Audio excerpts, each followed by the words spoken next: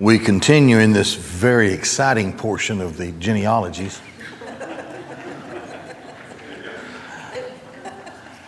But I've committed to the Lord to preach it word by word. So that's what I'm doing. We have, we have this chapter and the next chapter.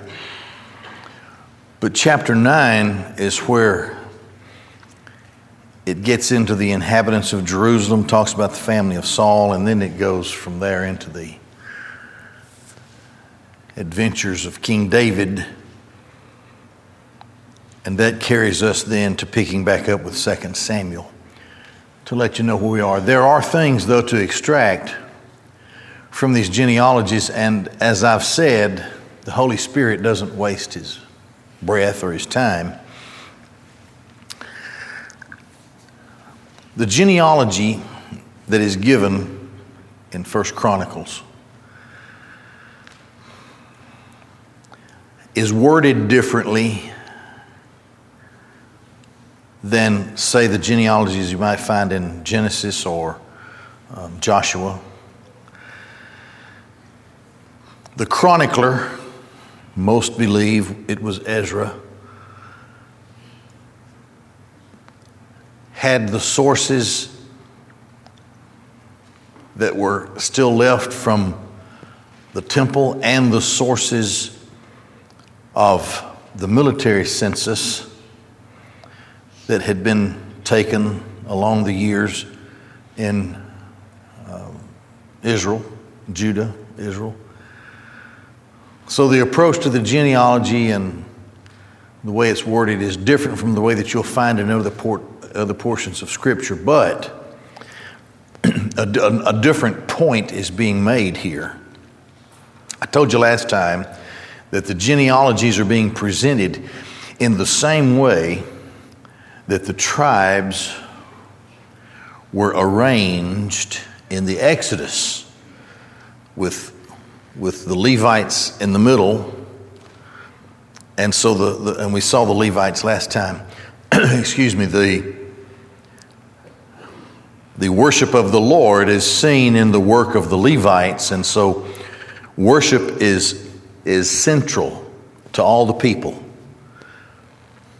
But moving ahead of everybody, making way, facing death first, facing the enemy first, for the sake of all the other tribes, is the tribe of Judah, from whence, of course, the Christ of God will come. So the kingly portion, the tribe of Judah, receives the most attention in these genealogies once it reaches the 12 tribes. Now, our genealogy in 1 Chronicles went back, started with Adam. The one that receives the second most attention is the tribe of Levi. The chronicler is carrying us to the reign of David. Now, he's writing probably in the 5th century BC or so. So this is after the exile. They've been granted their leave to go back to the land, and this is when he's writing. And he's writing, of course, to encourage and to show the importance of obedience and to show that God has never lost focus of his covenant, of the promise that he's made, and especially the promise of the seed of woman. This is where all of this is carrying us. David and the reign of David plays a very large role, because once David comes on the scene, I've been yelling at Pat too much today, I guess. Once David the king comes on the scene, then we're given a lot of details about his reign, about the people who were his enemies, about the people who were his friends, about people who rebelled against him and how the Lord delivered him. He wrote some of the most beautiful and richest of the Psalms when he was in the darkest of hours in his reign and in his life. So this is where it's carrying us to, because then the Davidic covenant specifies, thank you. She wants me to stop yelling at her.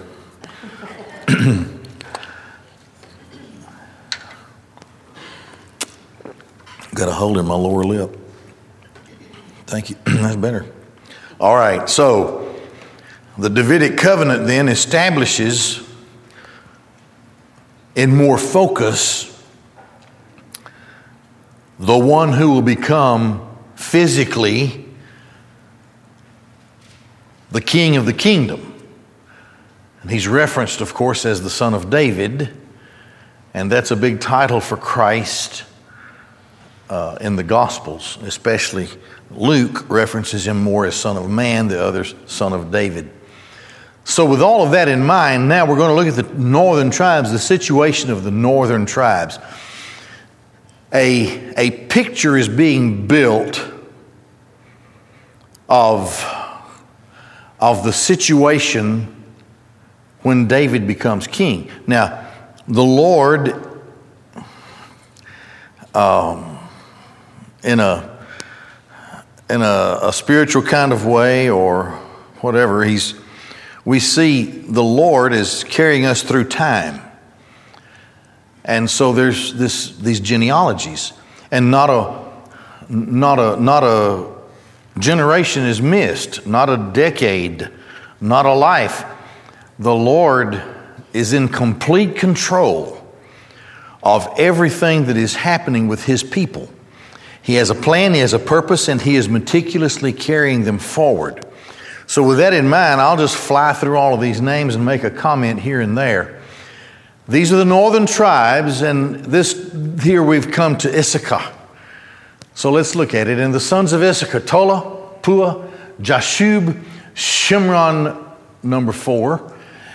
And the sons of Tola, Uzi, Raphiah, Jeriel, Jamai, Ibsam, Samuel, heads of their fathers' houses of Tola, mighty warriors to their generations.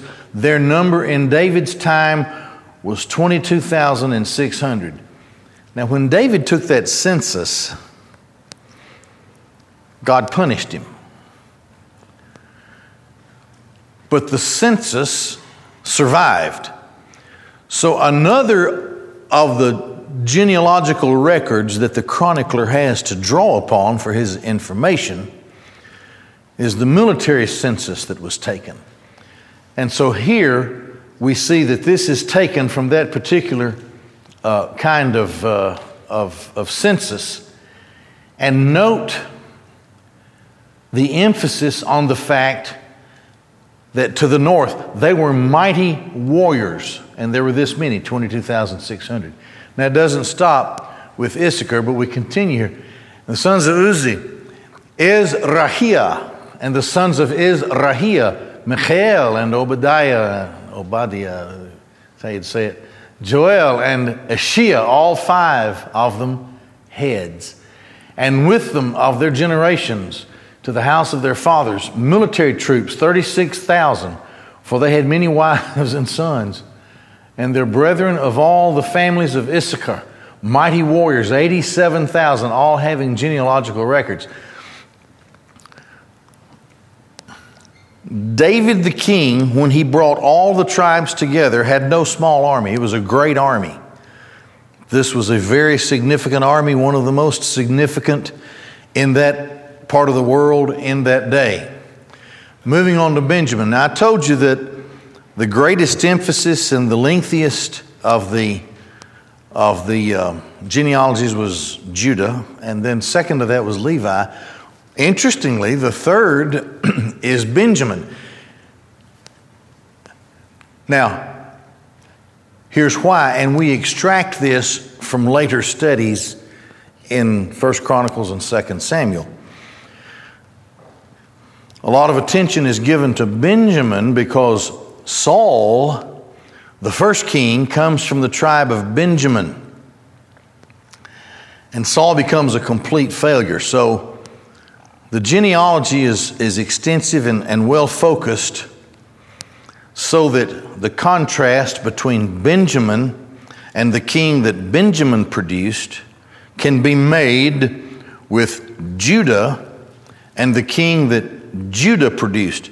Again, this is important because it was Jacob, or Israel, on his deathbed, who promised to Judah that the king of Israel would come through Judah.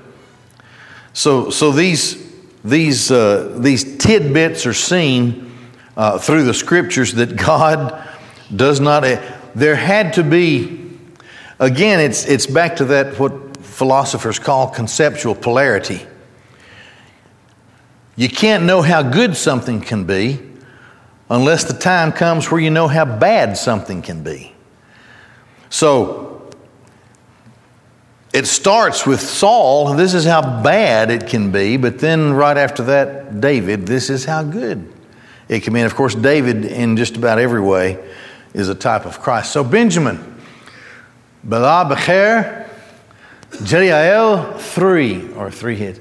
And the sons of Bela, Esbon and Uzi and Uziel and Jeremoth and Iri, 5 heads of the father's house.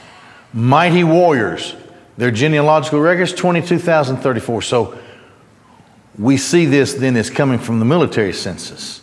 Sons of Becher, Zemirah and Joash and Eliezer and Elioenai and Omri and Jeremoth and Abijah and Anatot and Alamet. All of these were the sons of Becher. Their genealogical records, their generations, head of their father's house, mighty warriors, 20,200. Sons of Jeriel, Bilhan and the sons of Bilhan, Jeush and Benjamin and Ehud, Kena'anah and Zethan and Tarshish and Ahishahar. These were the sons of Jediael and the heads of the fathers, mighty warriors, 17,200 who go out to the army for war. Shupim and Hupim, the sons of Ir. Hushim, the sons of Aher. Now, Naphtali, still looking at the northern tribes. These will all consolidate under King David. He will first become the king of Judah, and then the rest of the tribes. We'll see that when it comes to about in the story of it in the scriptures. The sons of Naphtali, Jaziel and Guni and Jazir and Shalom, the sons of Bilhah. Okay, that's all that's said about this guy. Rather insignificant. The house of Joseph now is divided into 2 half tribes. Those are, of course, Ephraim and Manasseh. So we start here, with Manasseh. The sons of Manasseh, Asriel, whom she bore his Armenian concubine, bore Machir, the father of Gilead. Okay, the Aramean concubine, she's not an Israelite. She's a Gentile. So there's an intermarriage here that's mentioned. And the rest of Manasseh, you see, will have flowing in their veins the blood of a Gentile.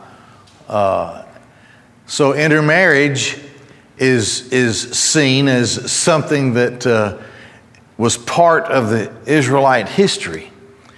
Machir took a wife of Hupim and Shupim, and the name of his sister was Me'acha, and the name of the second was Zelophehad. And Zelophehad had daughters, and Me'acha, the wife of Gilead, bore a son, and she named him Peresh. And his brother's name was Sheresh. Boy, they're real imaginative, aren't they? Hupim and Shupim and Peresh and Sheresh. And his sons were Ulam and Rechem. The sons of Ulam were Bedan. These are the sons of Gilead, the sons of Machir, the son of Manasseh. And his sister who reigned bore Ishhod and Abiezer and Malah. And the sons of Shemida, Achian and Shechem and Lehi and Aniam. That was Manasseh. Here's Ephraim. Those two put together make up Joseph, right? And the sons of Ephraim, Shutela, and Bered his son, Tahat his son, and Elada his son, and Tahat his son, and Zabad his son, and Shutela his son, Azir, Elad, the men of Gath, the natives of the land, slew them because they came down to take their cattle. Now this is an interesting story. And why he puts this in there, it's just interesting. So here's a guy whose sons were killed by cattle rustlers, right? And Ephraim, their father, mourned for them many days, and his brothers came to console him. So all of his brothers came to console him. He's very sad. He lost his sons. They died defending the cattle herd. The rustlers made off with it. So he just decides to make love to his wife. And he went into his wife, and she conceived and bore a son. And he named him Beriah, because during a time of trouble, she was in his house. That's how it is. I have nothing else to say.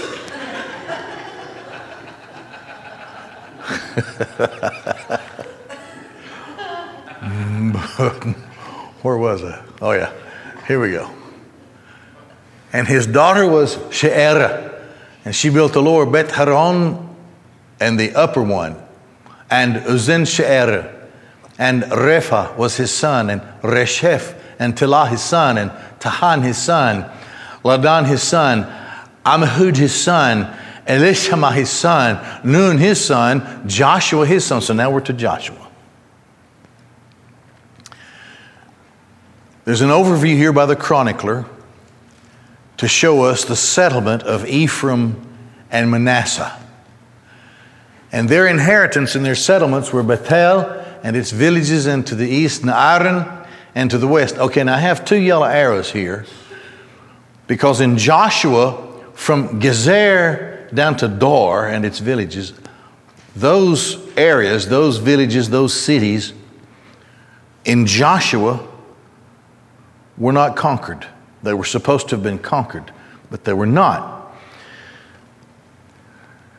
However, even in the face of failure and disobedience by not completing the destruction of the Canaanites, the chronicler, the Holy Spirit through the pen of the chronicler, shows us the importance of obedience and perseverance, because it so happens that those cities, those villages indeed were in time conquered. And here we go. Gezer and its villages, Shechem, its villages, until Aiah and its villages. And alongside the sons of Manasseh were Beth-shean and its villages, Taanach and its villages, Megiddo and its villages, Dor and its villages. So Joseph, by way of Ephraim and Manasseh, keeps moving on, and in obedience conquers those places that his forefathers failed to conquer in their disobedience. But here's the importance of obedience. God brings you something good in a life of obedience. And in these, the sons of Joseph, the son of Israel, dwelt. Next tribe is Asher.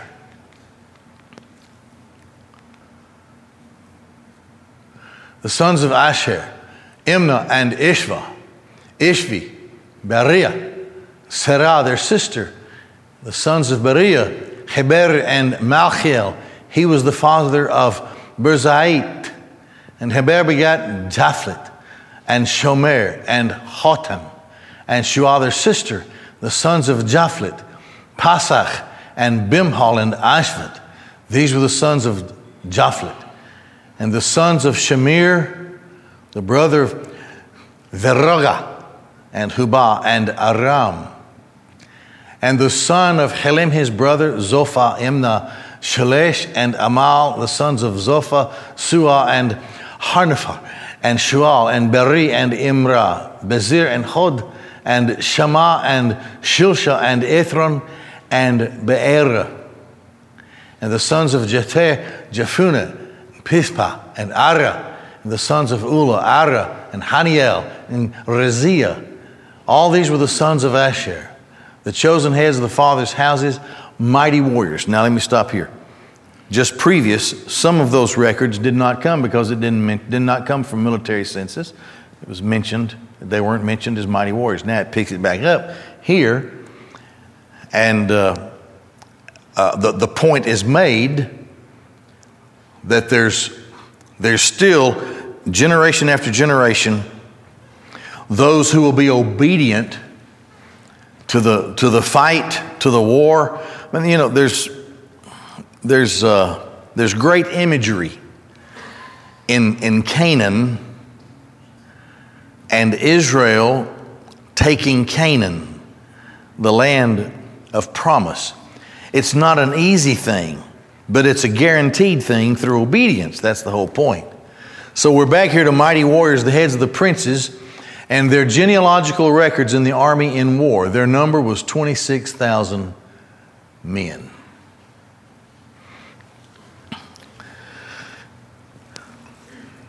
David will become king, but here's the beautiful thing. When David becomes king, God will have already prepared a mighty army for him. When finally all the tribes come together, and there was very little time in their history, also the northern tribes that we've studied, those northern tribes become the northern kingdom later. They divide from the southern kingdom, Judah, and those become the northern kingdom. Now that's the foundation of that, and where it's headed is laid here, so that in the course of time in the Old Testament, when it comes to that division within the kingdom, and there's a northern kingdom and a southern kingdom,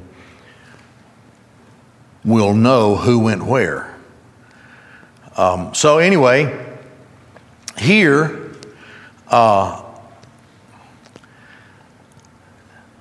it's shown that God is doing all the work for David. God raises up these men to surround David, and David will just, when the time that all of the tribes are united, David will just come into a situation where he already has trained, experienced men who can come right into his army. And of course that